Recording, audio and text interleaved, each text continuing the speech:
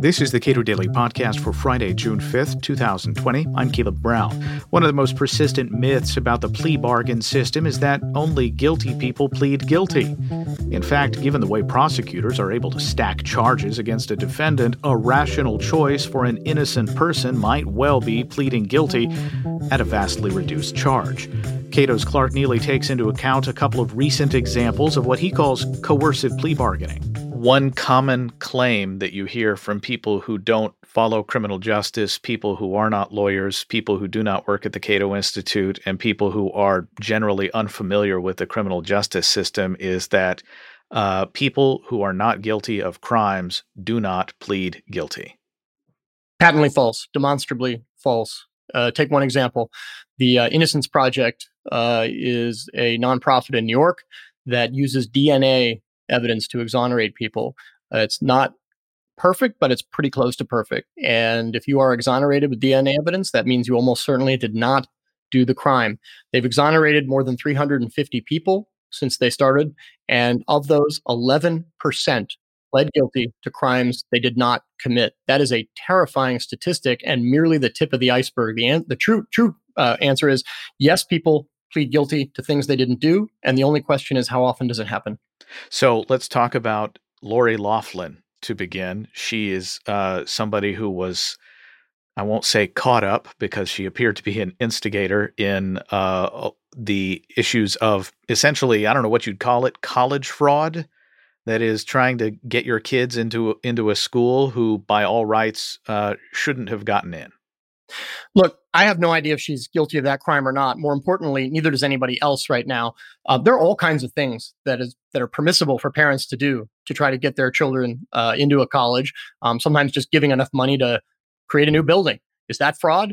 I don't know. So that's why we have a process for adjudicating charges. Even if there's no dispute what she did, there might still be some dispute about whether it's a crime. And so what prosecutors in many cases have is a very strong interest in not having to litigate all these, NIMBY-PIMBY legal issues. And it's a lot easier if you can just get the defendant to confess their guilt instead of having to prove it in open court. And you may remember Lori Loughlin and her husband fought these charges for many months. And it was only yesterday that she decided to plead guilty. She was looking at 20 years and they offered her 2 months. Who wouldn't say no to that? I mean, who wouldn't say yes to that?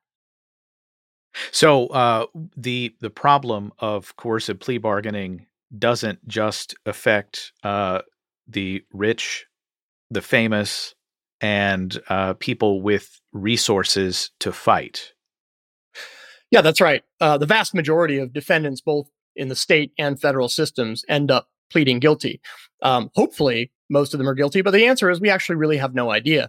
But in the federal system, for example, 97.4% of all federal criminal convictions come from guilty pleas. That means people deciding to condemn themselves, to forego their right to a jury trial and simply confess their guilt. That is an extraordinarily suspicious number. And the only way you get that many defendants to waive their right to a trial is to coerce them into doing it. And prosecutors have become extraordinarily adept at coercing defendants into confessing their guilt, whether they are guilty or not. So Michael Flynn, if you talk to me 4 years ago, 3 years ago, it looked like this guy was nailed dead to rights. Yeah, the thing is, though, if you ask people, what exactly is it that he did? What is the crime that he committed? More often than not, they're stumped. They just know he's a bad guy in their own minds. Well, guess what? That's not a crime. The only crime he was convicted of was lying to FBI agents during an interview in his office when he was the incoming national security advisor in January of 2017. We don't know whether he lied to FBI agents, in part because they still don't record interviews. The FBI does not audio record interviews. They prefer to take handwritten notes that they then type up into a memorandum of interview called a 302 form, which they oftentimes provide a very self-serving version of events. So we don't know what happened in that room. We don't know whether or not any inaccuracies were a memory lapse, which is supposedly what the agents who interviewed him at first thought, or whether he was being deliberately deceitful. But what the government was able to get Flynn to do, again, like Lori Loughlin, he asserted his innocence. He fought the charges. It wasn't until, and this has been reported, I think, credibly, it wasn't until they threatened to indict his son, who had a 4-month-old child at home, that Flynn suddenly got with the program and agreed to plead guilty to a single charge of lying to FBI agents, a crime that he now disputes or denies that he committed, and is in the process of trying to withdraw his guilty plea, which DOJ just a couple weeks ago filed a motion agreeing to dismiss the charges against him. And we're still in the middle of that because the district court judge has refused, at least so far, to grant the motion to dismiss the prosecution. Who is Habib Audu? Habib Audu is a British-Nigerian dual citizen who lives in England and has been indicted in the Southern District of New York for various alleged financial crimes.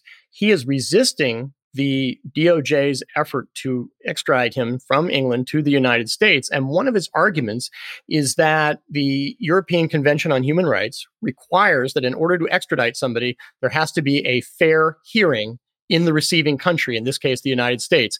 His argument that I have been brought in to support as an expert witness is that the right to a jury trial in the United States is now effectively illusory, meaning non-existent, because prosecutors have become so adept at coercing people into waiving their right to a trial and simply pleading guilty, and that if he's brought here to stand trial for these charges, he'll never get to trial because he'll be coerced into pleading guilty. And that's the substance of the expert report that I prepared on his behalf. George Will name-checked you in his column pretty recently. What were the points that he pointed to? Yeah, so the George Will column was all about coercive plea bargaining and how it has displaced the constitutionally prescribed mechanism for adjudicating criminal charges in America, which is, of course, a jury trial. And he basically told that story in the context of this expert report that I prepared for Habib Audu, in which I document in great detail how coercive our system has become. And in responding to this report, that I filed this 26-page report with an extraordinary amount of detail, the Department of Justice filed a very short letter brief that literally boils down to, well, coercive plea bargaining is not permissible in the U.S. system, and therefore it doesn't happen. And that is what George Will recounts in the column. And it's quite an extraordinary thing for the Department of Justice to be saying. That letter, by the way, was dated May 14th. So on the same day that the United States Department of Justice is telling a British tribunal that we do not coerce people into pleading guilty in this country, the Attorney General of the United States was telling the American public, oh, sorry, we coerced the former National Security Advisor, retired 3-star General Michael Flynn, into pleading guilty to a crime we now say he didn't commit. So they're talking out of both sides of their mouth. And I think it's absolutely unconscionable that the U.S. Department of Justice tells British courts one thing at the same time they're telling the American people a totally opposite thing. What is the fix here? We have all these high-profile cases in which we become aware that people who may or may not be guilty, but certainly the prosecutors don't seem to be able to prove a lot of these charges ultimately. Who fixes it? The best way to think about the role of coercive plea bargaining in American criminal justice is to think of it as a cancer, because it is. And when you talk about cancer, you don't think about, oh, hey, what's the fix for cancer? Mostly what you try to do is you try to beat it into remission with various responses. And I think there are two really key responses we can have to coercive plea bargaining.